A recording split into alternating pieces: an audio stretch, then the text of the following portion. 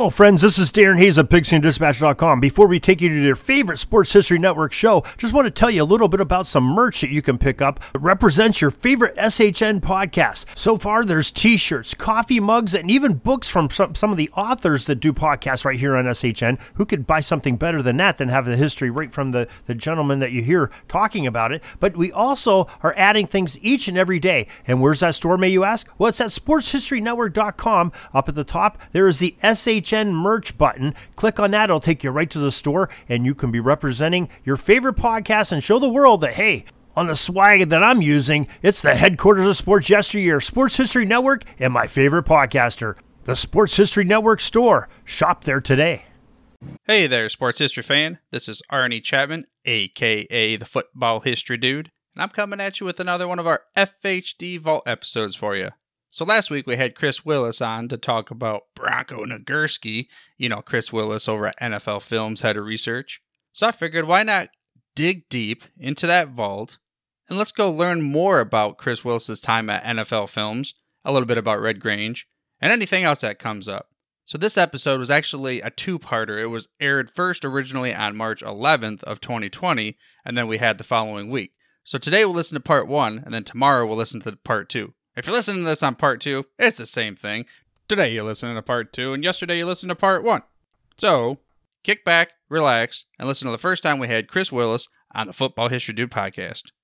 And after you do that, go take a look at Chris Willis all over the Sports History Network, because many of our football history related shows have had some kind of influence from Chris, either as an interview or even the Orville Mulligan podcast he provided research for, especially in the Chicago episode. Head over to sportshistorynetwork.com/podcast so you can see all of the different shows that we have over there.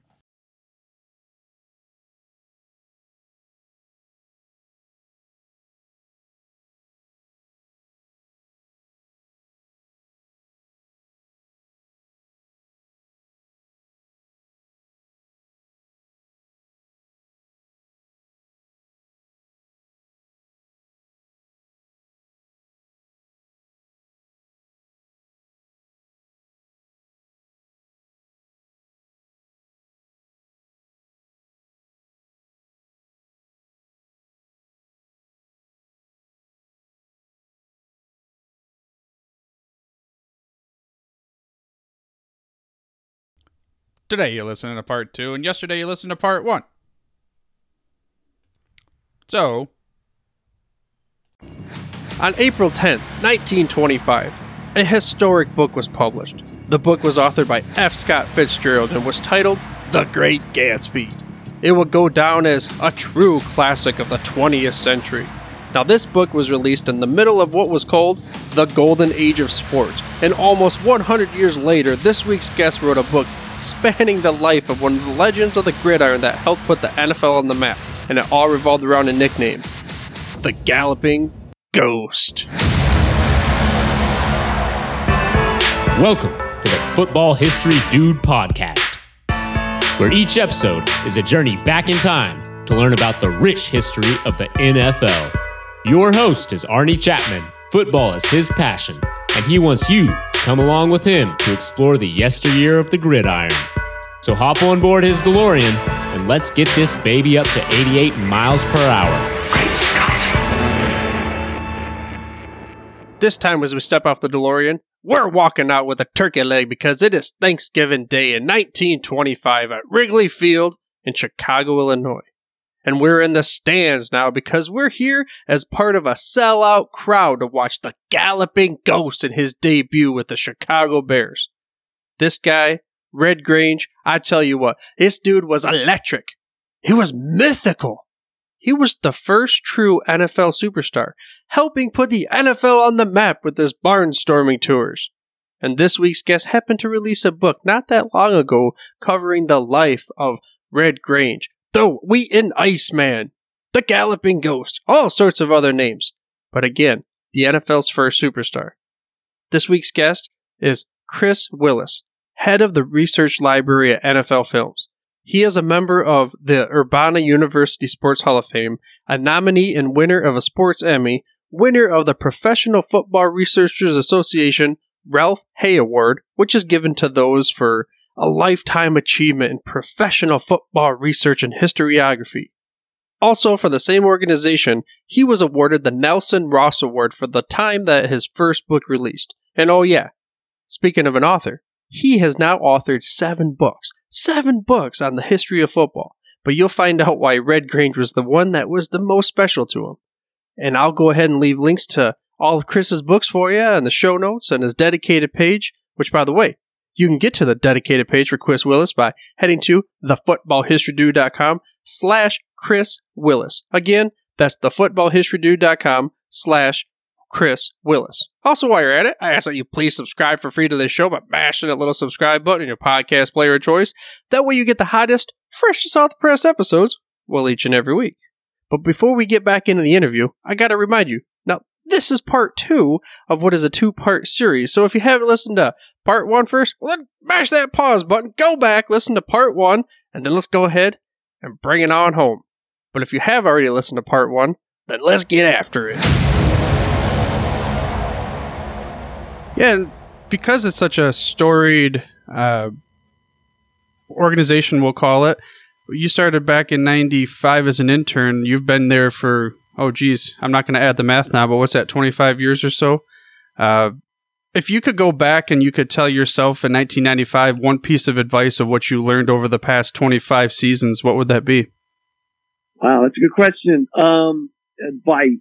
I would think that advice would probably be, to just never give up. I think, the thing I enjoy, is that I still enjoy going to work every day. I don't get tired of it. There's going to be things that I don't like. There's going to be things I do like, but I feel blessed that, hey, you know what, each day, you have a great chance of doing this great work and preserving this history, so don't, like I said, don't ever give up and just enjoy what you're doing, because, like I said, I would think that 25 years will go by so quick and, but, I'm still fairly young, so it's, I still got some years that I can continue to do great work and to do the things that I'm passionate about. And like I said, a lot of great people I work with, on a daily basis. And so I think advice is, maybe never give up and just keep going. And, cause like I said, it's not something I get tired of. Like I said, even after, almost 25 years, I'm not tired of what I do and the people I work with. Yeah. You're talking to someone too that it's super cool to be able to go back and look at the history of the game. And I appreciate people like you and others that have helped preserve the game and help uncover the little gridiron knowledge nuggets for people like me to be able to share with fans of the show. And of all that, what would you say was your favorite project to work on at NFL Films? Okay. That's a tough one too. Yeah, well, I mean, I know there's probably many. Yeah, no, there's many. No, I'll pick out 2, that I liked, I think the best. One was back in 1999. We did an HBO documentary on Johnny Unitas. And I just thought that was, he's one of my favorite, sort of all time guys, and watching his footage. So for us to do an hour documentary on Johnny Unitas, I just thought it was great, going back to the footage, and we did a long interview with him and, which we hadn't done in years, with Unitas, and I thought the show just turned out very well and stuff. So that's one of my favorite projects to be a part of. And I think I would have to say this past year, I know it's just real current, but I think because you only do, a 100th season, one time, I thought the stuff we did this past fall, was some of the best stuff we've ever done, or at least since I've been there, the 100 greatest series, the all-time team, those type of programming, I thought we did, we sort of hit home runs. I think if you watched a lot of, the 100 Greatest was 20 hours. It was just a lot of shows, a lot of work, but like you said, it was all history. That was what I liked the best about it. As much as I like doing some of the new stuff and we follow the game, and the Super Bowl was great. You got some great stars like Patrick Mahomes. But to be able to see us do 20 hours of historical stuff, especially for that top 100 greatest series, I just thought was tremendous. And the same thing with Peyton Places, which was on ESPN Plus. If you were able to watch that streaming, those 30 shows were just awesome. Peyton Manning was great as a host. He's interviewing all these great players like Emmitt Smith and Jim Brown, and Don Shula, so to see us do that type of work, I think this past fall, because a lot of it was just great historical stuff and you're learning about history. And even as much as I have gone through, I was learning a lot of stuff like, oh man, this is great. I think be a part of that, cause it's only going to come around once, I think some of those shows and some of those projects were, just tremendous and seeing that history come out. Yeah, I agree. You guys do a fantastic job retelling the history of the game and getting the generation that's nowadays interested in what it was like 100 years ago and then all throughout the seasons. And I think that it was important to have, like you said, it was a lot of work. I totally get that, but it was extremely important for fans nowadays to realize where the game came from and how it was built. And it wasn't always just taken for granted like it is now. We just know it's going to be honest, the number one sport in America, but that wasn't always the case. Oh, absolutely. I mean, I'm a huge fan of anything historical. So I love seeing it. I love seeing, whether it's us, the NFL Films or NFL Network.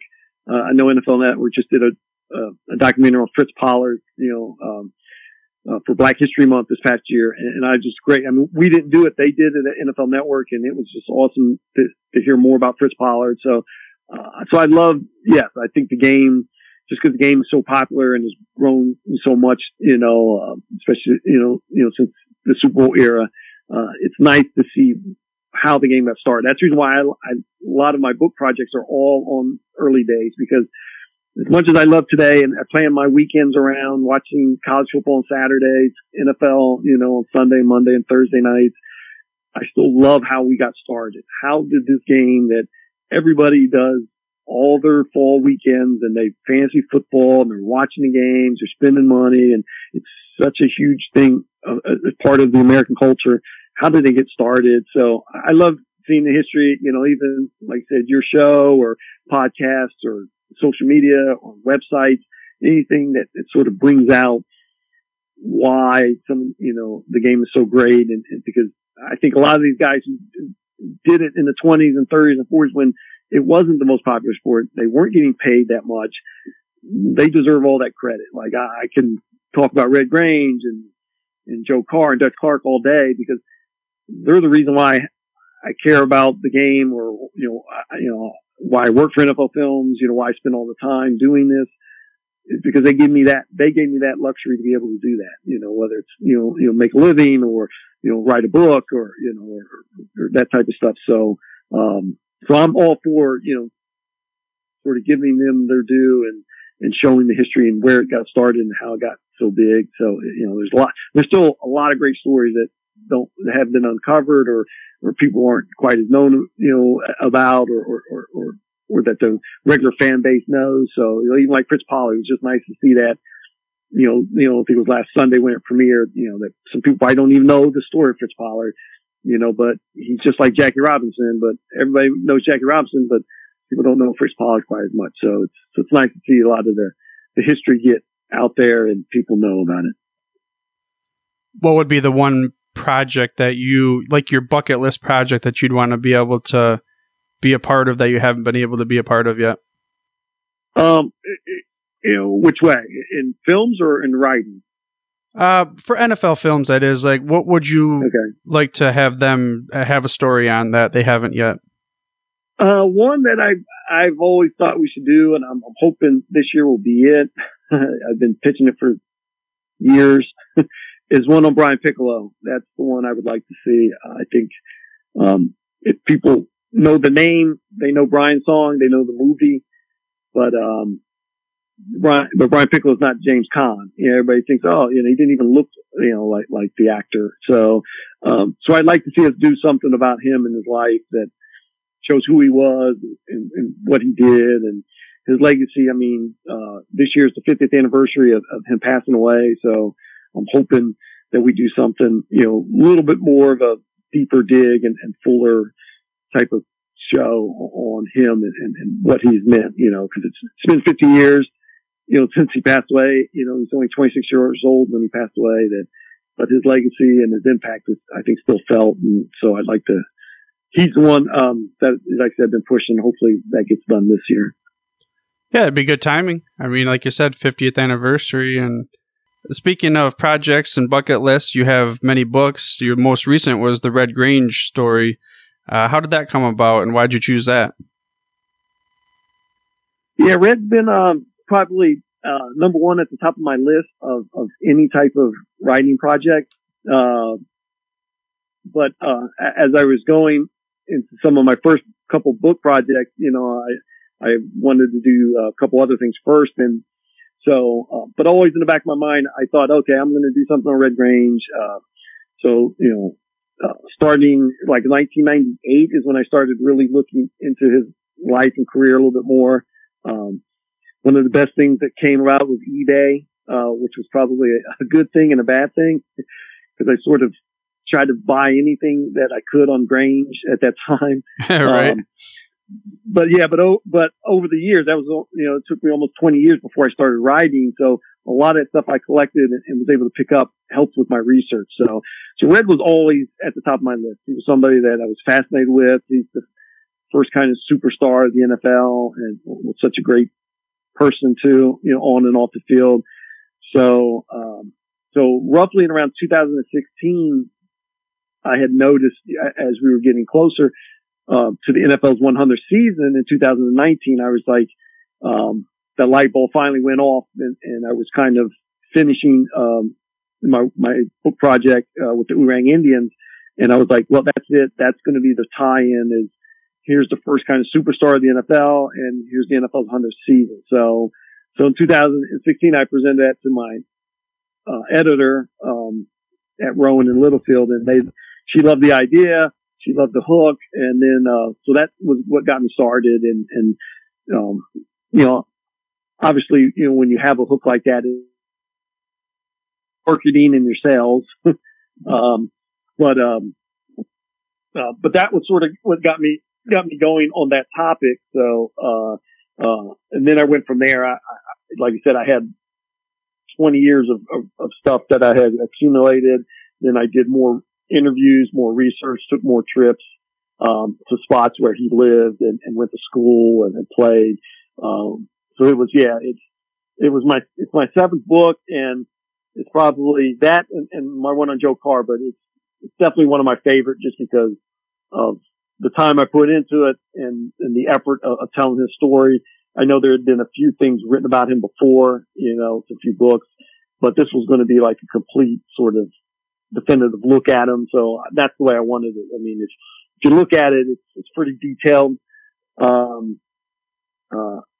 It's roughly like, over 450 pages, almost. So, or a little over 400 pages, so it's a real detailed look at him, but that's the way I wanted. I wanted to try to find as much as I could. And I thought I did that. And so that's how that project came about and why it sort of came out in 2019 was obviously with the NFL's 100th season. So he was considered the NFL's first true superstar. Do you think that the gap between him and, say, the second most known player of his generation was the greatest of the 100 years, or would there be another time where you're like, okay, no, this guy was like head and shoulders above the rest as far as popularity? Well, I mean, for me, Red was always, obviously you had Jim Thorpe, but Jim Thorpe's best career or best years were before the NFL was founded, 1915, 1916, 1917, before World I. And then when the NFL was founded, he was much older, was not dynamic. So when Red came around in 1925, he was the biggest, him and Babe Ruth were the biggest sports stars, not just football. It was the biggest sports stars in the country, So So when he signed with the Bears and became, a pro football player, there was nobody like you. There was nobody doing Hollywood movies. There was nobody doing endorsements. There was nobody, that wrote, articles in papers. Like, he was the first NFL player that was doing all that. Babe Ruth had done it in baseball, but baseball was the number one sport. So that's why I think Red was the first superstar. Now, the next one that came after me, it took a while because, as you go through some of the newspapers and some of the accounts, there was always, here's the next Red Grange. Here's the next Red Grange. Well, that lasted for a while. There's many articles over the next, 10 to 15, 20 years that said, oh, here's the next Red Grange, where now you get that kind of comment. Well, who's going to be the next, Brett Favre? Who's going to be the next Tom Brady? Who's going to be the next Peyton Manning? Like, you get that a lot, going forward, so it took a while, I would say probably, you could say Sammy Baugh in the late 30s. So that was more than a decade afterwards, but I don't think Sammy had the national appeal that Grange had. Same thing with Sid Luckman, in the late 30s and early 40s. Don Hudson did not have the national appeal as Red, although he was a great player. He played in Green Bay, so, that wasn't as, so you could almost say until, Johnny Unitas came around in the 50s that maybe somebody had that type of appeal, even Jim Brown a little bit, but those were both in the late 50s, early 60s. So, so that's why Red has had, and I think he's one of the few players, like when you talk, especially like last year with the NFL's 100 season, if you say, who are the pioneers, Thorpe and Grange are the first two players off your name, off your sort of who you're going to talk about, then it jumps to, the 40s, 50s and 60s, so, but the non-casual or even non-football fan knows the name Red Grange probably. Oh yeah. It's almost like Babe Ruth, or Bobby Jones in golf, like you might hear the name, you instantly know who they are. And there's not that many NFL players from the first 20, 30 years that right off the bat. Even Don Hudson, as great as Don Hudson is, you can almost say he's one of the greatest 4 or 5 players of all time, regardless of position. The average fan or even the non-average fan or don't know anything about the NFL don't know who Don Hudson is, but they might know who Red Grange is. Even when I was doing my research, I've heard of the name Red Grange, but then of course Don Hudson I had to acquire that name and what the gap really was with him and everybody else during his era. Absolutely, yeah. So but on a national or like on a historical, like Hudson's name gets lost. He's not right. Like I said, like I mentioned, like with Babe Ruth or Ty Cobb, you at least know, oh yeah, or Jack Dempsey or Joe Louis in boxing or Bobby Jones in golf. Like, you might not know what Babe Ruth statistically did or maybe even, what his impact was, but he played oh, that's Babe Ruth. He's one of the early baseball stars. Well, football doesn't quite have that as much, even as great as popular it is today, the Don Hudsons and the Sammy Baughs and the, Sid Luckmans aren't quite as well known as maybe like a Babe Ruth or a Ty Cobb in other sports. For sure. And again, going back to why I'm glad that you and others help preserve the history. Speaking of Red Grange, you have a website for the book, right? Yes. RedGrangeBook.com is out there. So if you want to look at the book, there's additional information on the website, shows his game by game history, a lot more on the Barnstorming Tour, which is a famous Barnstorming Tour that he did when he turned pro. There's game by game stuff on there. There's additional stuff about events and reviews and stuff like that. So so RedGrangeBook.com gives you a little bit more background on the Galloping Ghosts. And I guess this is probably a personal, but also a NFL Films organizational perspective. You guys were nominated and then also won Sports Emmys for a couple projects, didn't you? That you were directly on? That I was? Yeah. I've been nominated just a couple of times. We did an HBO documentary on pro football in the 1950s, that aired in 2001. So I was part of that team that did that show that was nominated. But more recent, I've helped on Hard Knocks. So if you watch Hard Knocks on HBO, our training camp show, this past year was with the Oakland Raiders.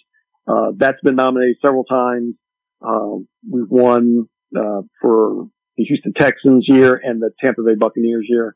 So that's a grind to work on. It's like 6-7 weeks of every day. We're shooting every day, but it's a tremendous show to be a part of because people respond to it. People love watching it. Gives a behind the scenes look that not too many shows do. So I love working on it, but like I said, it's a grind to work on each week because you're there every day. You're there over the weekend, and you plow through a lot of footage just to see about an hour worth. But but we've been honored for that show, and it gets a good response from fans. Yeah, they're very entertaining. Like you said, there's so much footage that gets chopped down into small little bites that we're able to consume. And a question that I ask everybody in the show is a DeLorean question. I'm going to give you the keys to my DeLorean. You can go back and point in time any moment before you were born. You can't change the outcome, and it has to be before you were born. What moment in the NFL are you going to so you could be an observer? Wow. Okay. Wow, that's a tough one because there's several things I would want to go to. There's I guess the two that I would pick right off the top of my head, one would be Red Grange's first game as a pro, in Thanksgiving 1925, the Bears against the Cardinals, just to see him play as an NFL player and see all the hype and all that, just sold out crowd there at Cubs Park, which is Wrigley Field. So just to see him play, would be tremendous. And I would probably, go to the 1958 NFL championship game, to see United sort of rise and, see that overtime game against the Giants, in New York. So I would pick those two moments to go back in time. Yeah, a couple of iconic moments to be able to be there in person. And I know that the one, of course, we had on video that we've seen over and over and over, the Red Grange. Is there any video of that one? There is a newsreel. It's probably like 2 minutes long. So there's a little bit of highlights. The game was 0-0, so it didn't have a touchdown, but just to be there and sort of, see that historical moment would be nice. So, but there is a little bit of footage of his first game and playing against the Cardinals. Well, we'll see if we can't find that and put some links to the show notes for you. And then, speaking of links, or anywhere else you'd like the visitor or the fans of the show to check out your work at? Yeah, I mean, the only other spot is there's a website. I don't know if your fans or yourself, Pro Football Journal, is a website that does a lot of historical, looks at things. And, I contribute there, maybe once or twice a month. John Turney's a good pro football historian, runs the site, and it's got a lot of unique, tidbits and, articles that are easy to read. They're kind of quick. It's more a little blog post. And, so I contribute some of my writing to there, of certain historical topics and look back at things. So Pro Football Journal, if you have a chance, check that out. All right, cool. We'll add that to the show. And with your 25 seasons worth of NFL films experience and all the diving back in history of the game, you have any last piece of words of wisdom for the fans of the show? No, I just appreciate what you're doing, Ernie. And like I said, anything to sort of, have the history of the game preserved and get people interested in it, whether it's talking about it or listening to it. It's a subject that they might not know about or people they might not know about. So, there's 100 years of it now, and there's a lot of stories that are still being told and can be told. So keep up the good work. But yeah, just plow through things and try to find as much as you can. All right, Chris. Well, thank you for stopping by in DeLorean, riding shotgun with us, and we'll catch you on the other side. All right. Thanks, Ryan. Appreciate it. There you go. Chris Willis, head of the research library at NFL Films and 7-time author of books on the history of the gridiron. Now, I hope that you enjoyed these past 2 episodes and were able to, enjoy Chris riding shotgun with us, taking us back, peeling the curtain for NFL Films, sharing with us all the extreme knowledge he has about the history of the game and all the books that he wrote for us. And I'll tell you what, If you enjoyed this show and you think that there's at least one more football geek such as yourself out there that you think would enjoy this or even any other episodes of the Football History Dude podcast, send them to the website. That is thefootballhistorydude.com. And tell them they might as well subscribe for free to this show by mashing their subscribe button on their podcast player of choice. That way next week, when the new episode releases, they'll be one of the first to know about it. But for now, dudes, I'm through if you're through. Thank you for listening to this episode of the Football History Dude. To make sure you're the first to get the next episode, please subscribe on your podcast player of choice and head on over to thefootballhistorydude.com for the show notes and more information on the history of the NFL. And remember, dudes, where we're going, we don't need roads. Hey there, sports history fan. This is Arnie Chapman, aka the Football History Dude, and I wanted to thank you for stopping by to listen to another episode here on the Sports History Network. Our podcasters are passionate about uncovering and sharing sports stories from yesteryear. And if you didn't know it already, we have over 30 shows across the network covering all sorts of sports history topics. In fact, here's a glimpse into one of our awesome podcasts here on the network. This is Mark Mortier, and if you're a sports history fan like me, tune in and hear me talk about some great sports moments of the past. Growing up during the 1970s, I got to watch some of the most iconic moments in sports history. Hank Aaron breaking Babe Ruth's home run record. Willis Reed limping out of the locker room in Game 7 of the NBA Finals at Madison Square Garden as the fans erupted with a thunderous ovation. The 1980 Miracle on Ice as Team USA defeated the powerful Soviet Union in the Olympics. Listen every Tuesday on Yesterday's Sports. How about that? I bet you're super hyped to go listen to that new podcast, right? Well, to learn about this show and all the other podcasts on the network, head over to sportshistorynetwork.com/podcast. Again, that's sportshistorynetwork.com/podcast. Head over there today to find your next favorite sports history podcast.